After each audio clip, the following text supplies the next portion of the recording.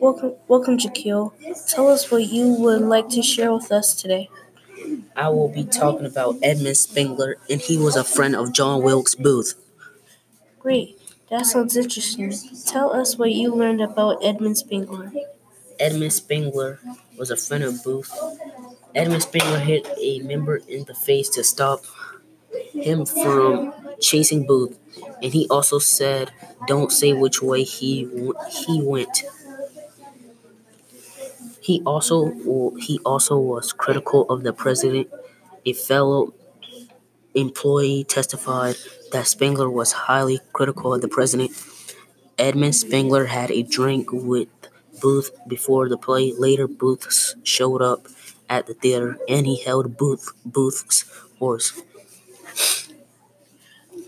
What caused you to come to the conclusion? Thank you. We appreciate you sharing all that you have learned.